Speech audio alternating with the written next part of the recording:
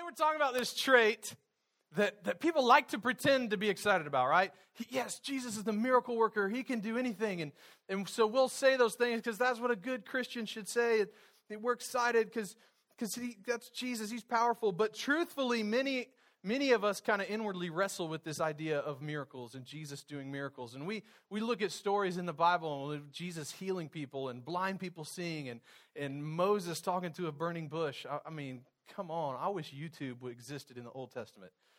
I mean, it would be so cool to see some of the stuff, that fire falling from heaven and dead people raised into life, water being turned into wine. That's one of the ones we're going to look at today, the Red Sea parting.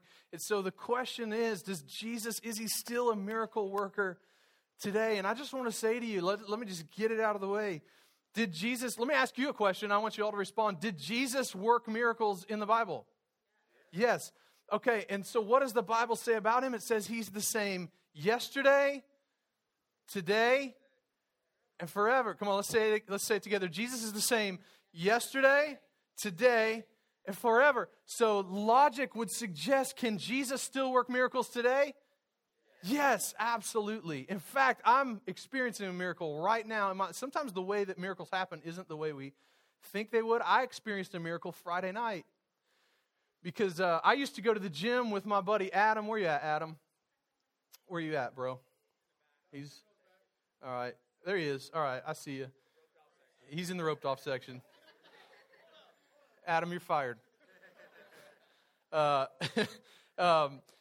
I used to go to the gym with Adam, but since we had a baby, the time that I would have gone to the gym is the time my wife needs the most help at home. And so it hasn't worked. It's probably not going to work for a long time, but I needed something to do, and I was at lunch with some people, and I'm sorry, dude. You'll be all right.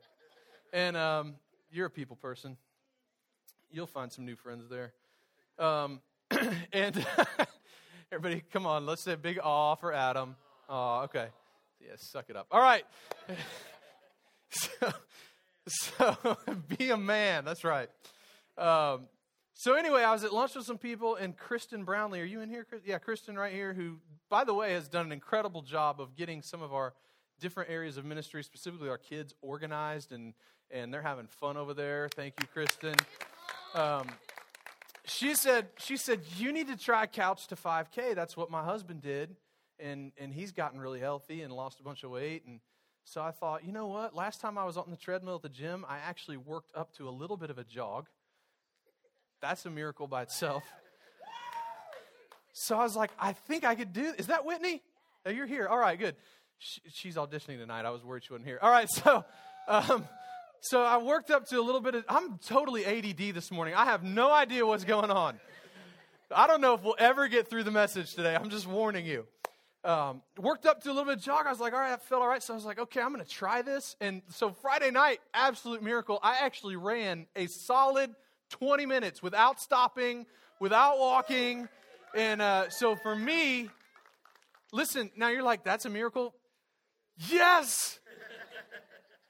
Because I was the kid in gym class when they were doing the mile, I'm the only person I know that almost, true or false, Mom, almost flunked gym class.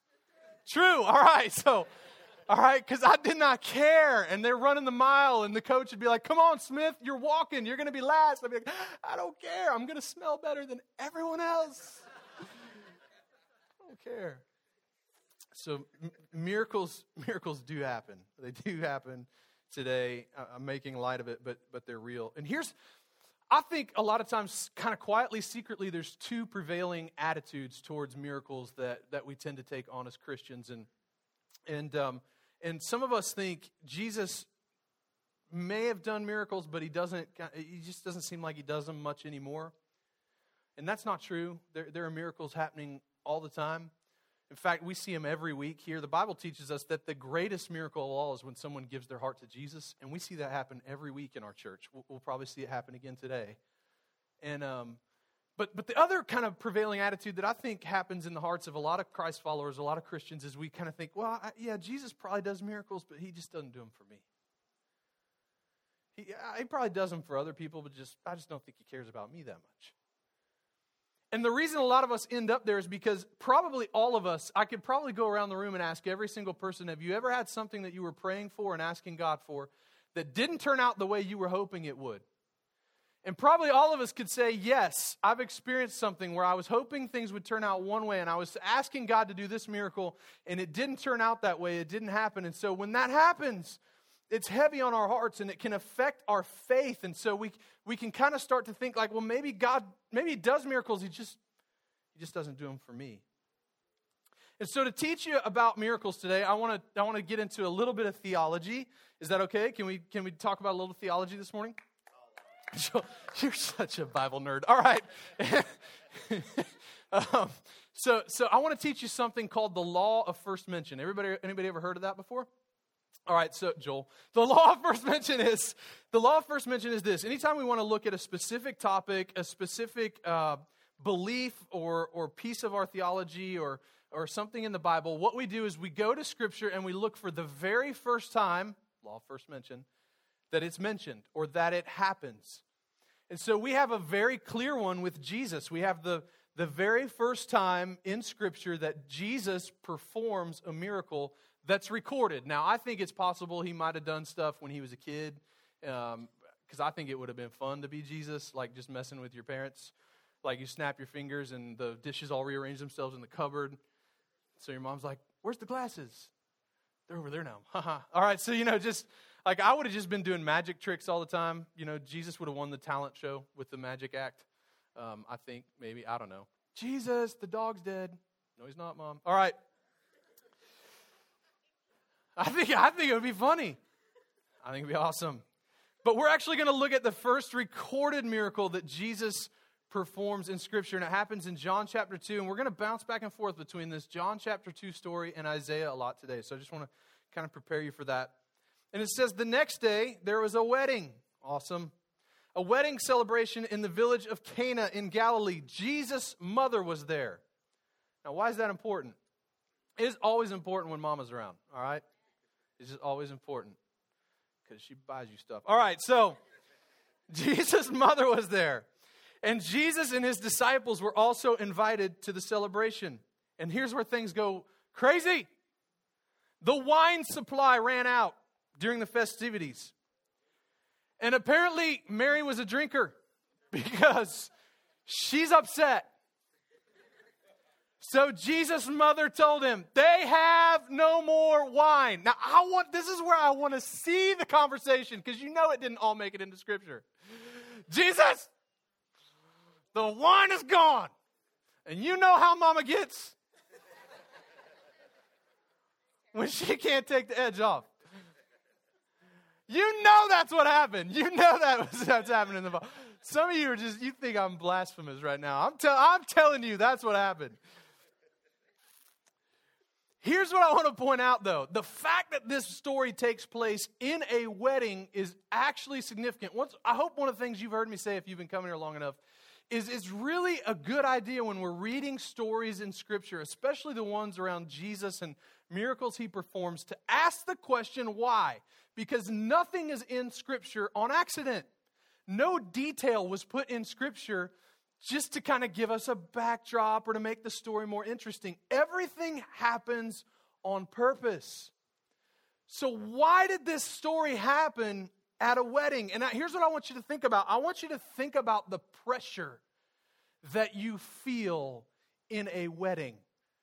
Anybody ever been to, there's a whole show called Bridezilla because of the pressure and the expectations that come with weddings. Now, my wife, actually, it was kind of funny. In our wedding, she was pretty chilled and gracious and laid back. I was a maniac. I was, you hush, all right. Back to the hotel. No, I was I was crazy. I was fighting with everybody. I was feeling tense, and I was just freaking out. And so it was Groomzilla. My friend Matt's not here. I did his wedding, and his was the same. Matt was Groomzilla. But I just remember the wedding and the pressure of that day. You know what? Why I think it's significant that Jesus works His first miracle in a wedding scenario, I think it's because of that. Because of the intensity and the pressure of the event.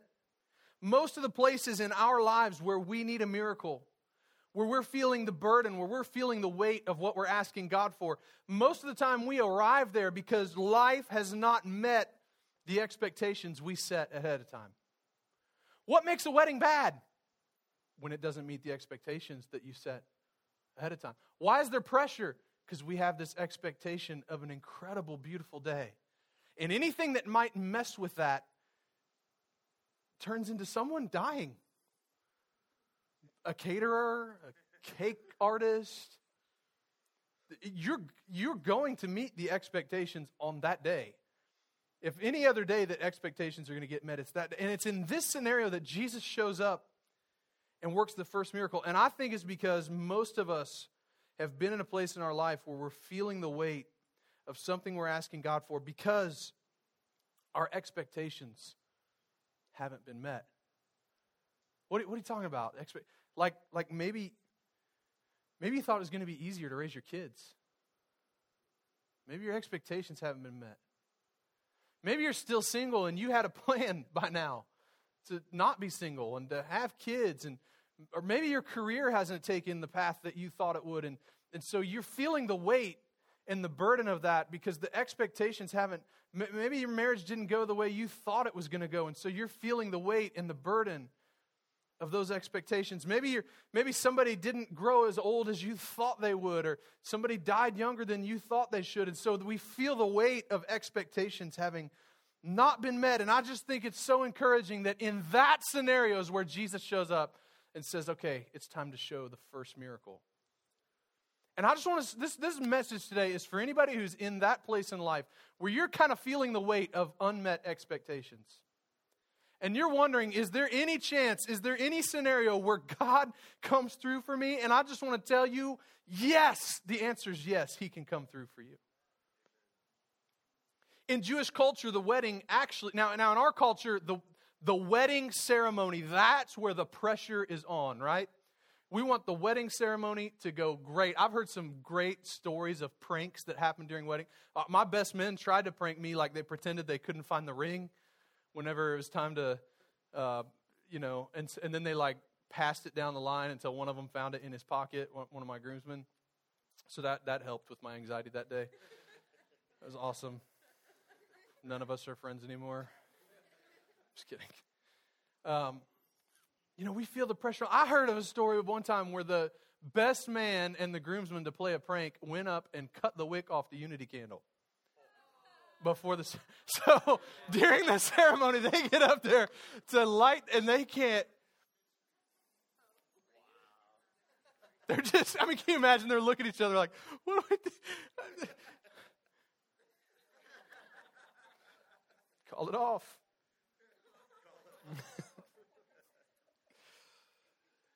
So in Jewish culture, all the pressure wasn't on the wedding ceremony.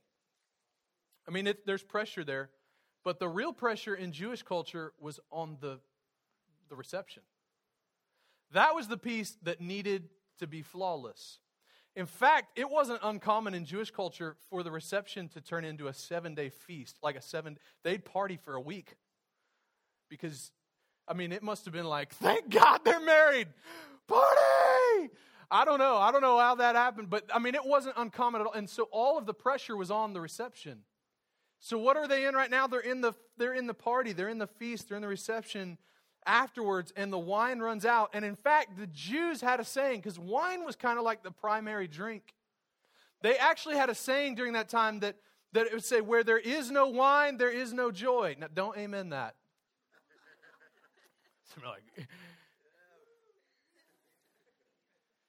But that was actually, where there is no wine, there is no joy. So here's, do you get this? This is why the miracle happened in this story. Everything in the Bible is on purpose. This is a picture of lost joy. The joy has left the wedding reception. It has left the party. It's gone. And so I just wonder how many of us in the room have been living with some high expectations. And maybe it hasn't happened yet. The miracles haven't happened the way we thought they would. And so the wine is gone. The joy is gone. and you're running on empty. And it's in this scenario that Jesus shows up with his first miracle. And I just want to give you 3 things. In a second, we're going to talk about some things that you can do to set yourself up, to get yourself in the best possible position to experience miracles in your life. And miracles come in all shapes and sizes. They can be small miracles, financial miracles, job miracles. We just had a baby. That's a miracle in our house. They just come in all kinds of shapes. Healing from different diseases, and I've experienced that in my life. They just come in all kinds of different shapes and sizes. But there are some things we can do to make sure we're in the best possible position to receive miracles. But before we get to that, I want to show you some things that we tend to do in human nature that maybe don't help us receive miracles in our lives. And the first one is we focus on feelings instead of faith. And this is in your notes if you're following along. We focus on feelings instead of faith. I think it's interesting that in this story, when the wine runs out, the scripture does not say that somebody immediately jumped up and went, "Hey, we've got this guy here, Jesus, who's supposed to be the Son of God. Why don't we talk to him? I bet his dad could get us some wine." Nobody jumps up and says, I know, God's here. He can fix this. Nobody jumps up with an act of faith except for Mary. The issue is the wine's gone, the joy's gone. And so anytime the joy is missing, anytime the wine has run out in our life, not literally, anytime the wine has run out in our lives and the joy is gone, we have a tendency to really focus on the emotion around that, the feelings that go with that. And now, I'm not saying that you shouldn't have the feelings or that you should turn those off. Emotion's natural. God gave us emotion. You're going to feel the whole gamut when you go through something. Anger, frustration, sadness, bitterness, depression. All of those things are natural emotions to go through. What I'm saying is don't get lost in that. Don't focus on that. Don't focus on the emotional piece. I think they were probably focused on the superficial problem. And that's what we have a tendency to do. We focus on a superficial problem instead of looking for a spiritual solution. And so when we're going through something and we need miracles to happen, situations can take over our lives and they drown out everything else, and it feels like everything around us is turning upside down and we don't know where to go or what to turn to next. If I could just be honest with you, and I'm sorry, Mom, I planned this message before you were coming to town, but I recently kind of went through this when we lost my stepdad. And I just remember feeling like, man, what do I do? I'm feeling this weight, this burden of, I need to take care of someone now. And I've got a responsibility and all of these just different things. And I came very close to being so focused on the emotion that I missed the miracle that happened. I could have missed the miracle that happened when 3 months before that, my stepdad and I had an incredible conversation about eternity. Made sure he was headed there. That was the miracle. So what we got to do is not focus on the feelings instead of the faith. Why? Because 2 Corinthians 5:7 says, "For we live by faith." Come on, say it. "For we live by faith, not by sight." We focus on feelings instead of faith. Number 2, the second thing that we tend to do that messes with our opportunity to receive miracles is we take matters into our own hands. We just have a tendency to take matters. I do this.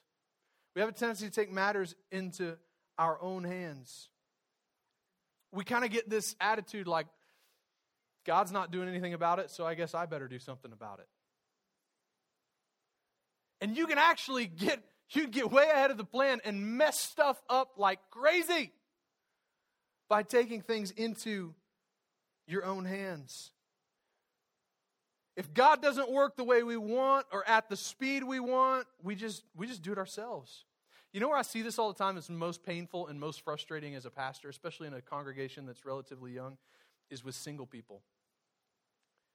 Because everybody thinks that they can't survive alone. It's like something that culture has put in us. And so I see people rush relationships and get into relationships all the time that they have no business being in. Jesus isn't the center of it. It's about wanting to be with someone. And like we talked about last week, idolatry is anytime we take anything and put it in first place instead of God. And so, can I just tell you, I'm just so tired of watching it. It's so frustrating, and I wish I could just like call down lightning on people and just end the misery for them. But I've not fasted enough for that yet. Y'all don't think that could happen? We're talking about miracles. I'm just kidding. So we think if God's not doing something, then we need to step in and do it. Can I just tell you something right now? It's never that God's not doing anything. It might just be that He's not doing your thing. Because God's always doing something. He just might not be doing your thing. He's doing His thing. And it can't write this down somewhere. Like, this is good. I stole this. This isn't my line, but I love it. So write it down. It can't be our problem and God's problem at the same time. It's either your problem or it's His problem, and it's your choice whether you're going to carry it on your own or give it to Him. It can't be your problem and His problem at the same time. It's one or the other. And when we're waiting for miracles and we're waiting for God to do the miraculous in our life, I'm encouraging you, church, to step out in faith and don't try to fix it or do it on your own. Make it God's problem. My life is much less stressful now that I've made more things God's problem, not my problem. Come on, that's good. I'm preaching better than you're yelling and amening right now. Can't be both our problems. Isaiah 30, 15 and 17 says, "In repentance and rest is your salvation." And that word repentance in this scripture actually means like to turn away from doing it your way and to turn to doing it God's way. In repentance and rest is your salvation. In quietness and trust is your strength. But you would have none of it. You said, "No, we'll flee on horses." Now let me pause for a second, because here's why this is all very poetic in Isaiah right here. And anytime you see horses, especially in the book of Isaiah and with a lot of the prophets, they actually represent our own natural strength, our own way of doing things. They represent personal or natural abilities and strengths. So you said, "No, we'll flee on horses. Therefore you'll flee." You said, "We'll ride off on swift horses. Therefore your pursuers will be swift. 1,000 will flee at the threat of one. At the threat of 5, you'll all flee away." And look at this. This is an important one. "Until you're left like a flagstaff on a mountaintop, like a banner on a hill." So this is God speaking through the prophet Isaiah, and He's saying, look, you could have the answer to everything in me, but you keep trying to do it on your own. You keep running off and doing it in your own strength, and eventually you're going to end up like a flagstaff on a mountaintop. What He's actually saying is you're going to end up alone and isolated and away from God. That's what happens when we try to do things on our own instead of waiting and letting God work. We end up isolated. But look at verse 18. "Yet the Lord longs to be gracious to you. Therefore He will rise up to show you compassion. For the Lord is a God of justice. Blessed are all who" what? Wait for Him. It's not that God's not doing anything. He just might not be doing your thing. And so just wait. Wait. The third thing we tend to do that'll mess us up is we exaggerate the negative. We exaggerate the negative. How many of our prayers are us telling God how bad the problem is? As if He's not aware. "God, it's really bad." "No, you don't understand, God. It's really, I don't understand." "No, God, it's bad." And we don't respond in faith. We respond in panic. We freak out. "It's bad, God." I used to, growing up, we used to watch this show. It was kind of one of the early like redneck humor kind of shows. It's probably too old for some of you to even remember it. And but I remember watching it in our living room. There's a show called Hee Haw. Anybody ever watched Hee Haw? Oh yeah. And it's so old I couldn't remember if it was Hee Haw or Yee Haw. I don't think it matters at all. But there was one of the sketches that would repeat week after week was this quartet that would sing. And so I went and found this on YouTube. Quality's not going to be great, but I think a lot of our prayers sound kind of like these guys. Go ahead, Todd.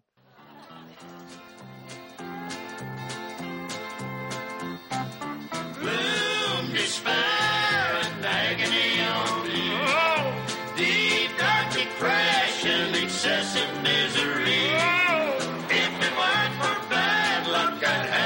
luck at all.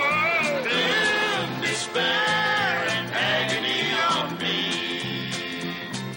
I stand 6'8" when I'm completely unfurled. And to find a mate, I've looked all over this world.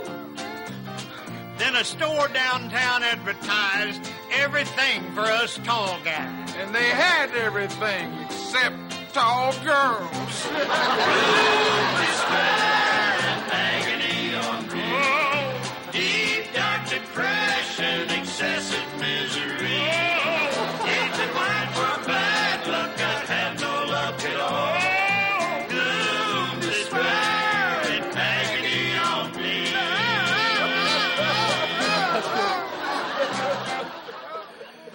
Did you catch the words there? Gloom, despair, agony on me, deep, dark depression, excessive misery. If it weren't for bad luck, I'd have no luck at all. Gloom, despair, and agony on me. Come on, man. Some of us, that's why I yelled at y'all about Facebook last week, because that's what you do. We come to church on Sunday and we claim to put God first, but the only thing that comes out of our mouth or our fingers the rest of the week is how horrible everything in our life is. Who wants to follow that God that you serve? Come on, man. We don't need to exaggerate the negative. We need to lift up Jesus. Many of us are spending too much time telling God how big our problems are, and what we need to do is start telling our problems how big our God is.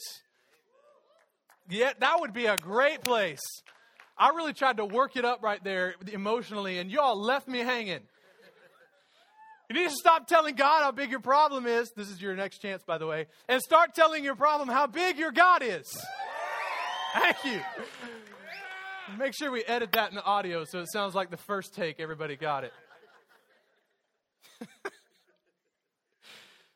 2 Corinthians 1:20. For all God's promises have been fulfilled in Christ with a resounding yes. And through Christ, our amen, which means yes, ascends to God for his glory. Sometimes it might not look like God is doing anything, but I'm telling you, man, the scripture says all his promises are yes. They're yes. Just trust him. Don't take it into your hands. So what do we do? How do we get ourselves positioned for God to work miracles in our lives? What are the steps? I just want to give you 4. And it starts out in that, we look back at that story in John chapter 2. What's the first thing that happens? Mary looks at everybody and she says, Jesus, the wine's gone. Jesus is like, I don't really want to do it right now, Mom. He's like, what's he say? Woman? That's what he says. Woman? Read it. That's what he says. Woman, my time hasn't come yet. Mary completely ignores that. Looks at the servants at the party and says, do whatever he tells you. You want to set yourself up for a miracle? That's the first thing you got to do. Do what Jesus says to do. Just do what he says to do. We get things all mixed up sometimes because we do everything but what Jesus says to do. I talk to people all the time, and I'll say, you want life to turn out like this, right? Yes. Okay. Well, you're making this choice, this choice, this choice, and this choice, and the Bible says all of those are bad. Are you willing to change those choices to this set of choices that come from Scripture? Because if you do this set, you'll probably end up where you want to be. And the frustrating thing is how many times I hear people say, no, I want to do this set. But you said you want to end up here. Yes. Okay. What you're doing is going to take you there. Are you willing to change from what you're doing to the way God would want you to do it? No. Do you understand where stress comes from in my job, in my line of work? Because the Bible is really simple. It's really easy to follow along and do what Jesus says to do. So many of us are waiting for God to work a miracle in our lives, but we're doing none of the stuff he wants us to. And then we actually get frustrated and angry with God when it doesn't end up the way we wanted it to. So Mary knows what Jesus is going to do. And she says, do whatever he says. And here's what I think is interesting about this.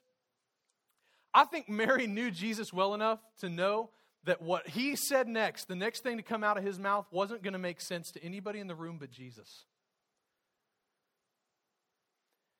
And here's the thing about God, man. He is famous for doing things that you and I don't understand, agree with, or even get. Because he's not interested in doing it your way. He's interested in doing it his way. Why? Because if he does it your way, you get the credit. You're not supposed to get the credit. The Christian life, following Christ, is about bringing glory to the Father. Elevating the Father, exalting the name of Jesus, drawing people into his kingdom. And so if you get the credit, what's the point? So we got to trust God, do what Jesus says to do. Isaiah 55, 8-9 says, my thoughts are nothing. This is God talking. Now, this is God talking to you. Listen to what he says. My thoughts are nothing like your thoughts, says the Lord. And my ways are far beyond anything you can imagine. For just as the heavens are higher than the earth, so my ways are higher than your ways, and my thoughts higher than your thoughts. Stop trying to reason with God. Won't work. Because he doesn't think like you. If he tried to get us to think like him, our brains would explode. Don't do it. We've got to get to a place where we understand God is smarter than us, greater than us, and trust him. Do you guys remember the story of the blind man? There's several in the Bible.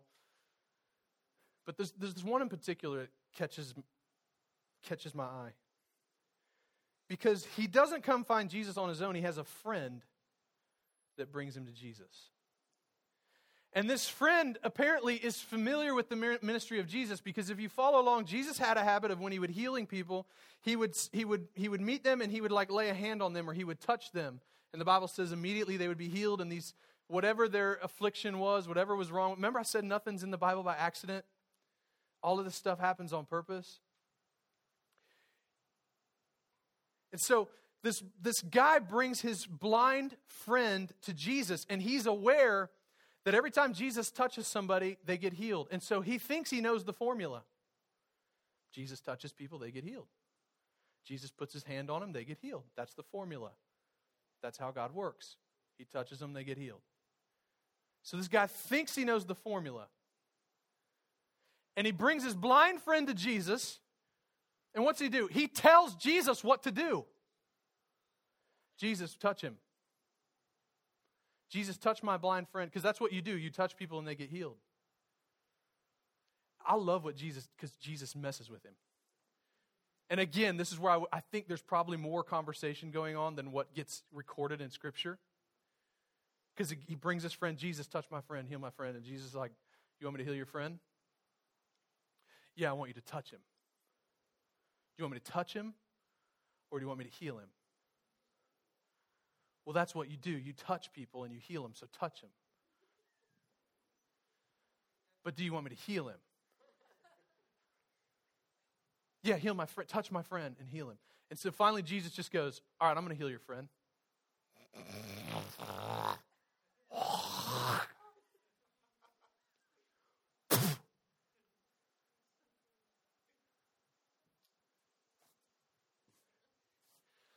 Jesus makes a mud pie. And at this point, if I'm the friend, I'm like, oh, dang it. And I can just picture Jesus standing there with a handful of mud made from spit. That's what the Bible says. He spits, makes mud. I'm imagining he had to spit several times to get enough mud. He's got a handful of mud, and I just picture Jesus. You want me to heal him? Really? Can you touch him? No, I'm going to heal him. Sticks the spit mud pie in the dude's eyes. And then tells him, go wash yourself. He's healed. Why did Jesus use mud? I don't have any idea. The only thing I can think of is that Jesus just wanted to make a point Don't come to me and tell me how to do it. I could touch him. That's an option. But I'm Jesus. And since you came to me and said, touch him, instead of just saying, hey, Jesus, could you heal my friend? And then waiting for me to do it my way, I'm going to prove a point. And I'm going to hawk some loogies, and I'm going to stick mud in your friend's face. How many times have we come to God, and instead of saying, God, I just need a miracle, I need you to work this out in my life, please fix this, we come to God with all the steps laid out. All right, Jesus, first of all, I'm going to need a 6-figure job. Then I'm going to need a very attractive mate. And then after about 3 years, we're going to need our first baby. So are you getting all this, Jesus? Are you writing this down? What are we doing? I'm not saying we should never pray specific prayers. I'm just saying, man, God's not interested in doing it our way. He's interested in doing it His way. So do what Jesus says to do. Number 2, focus on what God wants to do in you. Now, this isn't a fun one. Because anytime we're waiting for a miracle, anytime we're waiting for something miraculous to happen, I guarantee you there's a lesson that God is wanting to teach us. In fact, some of you right now are sitting in life waiting for a miracle to happen, and the thing that's keeping it from happening is the thing that God wants to teach you first. We want to focus on the problem, but God wants to focus on teaching you something and working through. He wants to work through your problem. Jesus never wastes a miracle. He never wastes an opportunity to teach us something. He'll delay the answer while He works on our character issues. John 2:6, standing nearby were 6 stone water jars used for Jewish ceremonial washing. Each could hold 20 to 30 gallons. Now, have you ever thought about, Jesus turns the water in these jars into wine. That's the miracle that happens. But have you ever thought about this? Like, I was reading this going, why didn't Jesus just like snap His fingers and make all the glasses be full of wine? Or like, why didn't He do it the way He did the loaves and fishes, where like the containers that the wine was originally in just kept replenishing themselves and it never ran out? Why did Jesus choose to turn the water in the ceremonial cleaning dishes into wine? These big jars. I'm going to tell you why. It's because of the word ceremonial. Do you know what the ceremonial water jars were for? When you came somewhere, there was actually someone assigned to watch you wash in the ceremonial jars to make sure you did it the right way. Those ceremonial jars represented dead, stinking, rotten religion, where somebody made it about doing things the perfect way to be right and clean to get into the ceremony. And you know what Jesus was all about? He was all about destroying religion. He's like, I'll hang out with tax collectors, thieves, murderers, prostitutes. I'm cool with all of them if they'll just give their heart to me and love me. You don't have to fit in some kind of box. You don't have to make some sort of little checklist that you've got to fit inside of to have a relationship. I'll take anybody. And so what Jesus did is He made a story, an example right there in His first miracle by putting the joy back into the dead religion. There's always a reason for everything that Jesus does. He could have filled the empty bottles. He chose to turn the cleaning water into wine. And it could be that while you're waiting for a miracle in your life, God just wants to teach you something while you're waiting. 1 Peter 1:6-7, so be truly glad. There's wonderful joy ahead, even though you have to endure many trials for a little while. These trials will show that your faith is genuine. Come on, how many want our faith to be genuine? It's being tested as fire tests and purifies gold through your faith, though your faith is far more precious than mere gold. So when your faith remains strong through many trials, it will bring you much praise and glory and honor on the day when Jesus Christ is revealed to the whole world. We've got to focus on what God wants to do in us. Let me move quickly through the rest of these. Number 3, believe the unbelievable. Some of us just need to do that again. Like, just believe the unbelievable. God can do anything. He can do anything. Anything He wants. And I want to encourage you to be willing to believe the unbelievable. What's He do? He says to the servants at the ceremony, now dip some out. What? Water out of the ceremonial cleaning jars. Dip some out and take it to the master of ceremonies. So the servants followed His instructions. When the master of ceremonies tasted the water that was now wine, not knowing where to come from, though of course the servants knew, he called the bridegroom over. You want to know the great thing about being a servant of God is other people won't know where the blessing comes from, but the servant always knows. The servant always knows. So trust God for big things. As the servant, you'll always be able to tell people where it came from. And that's how he gets glory. Mark 10:27, Jesus looked at them intently and said, humanly speaking, it's impossible, but with God, everything is possible. Number 4, expect the best. Expect the best.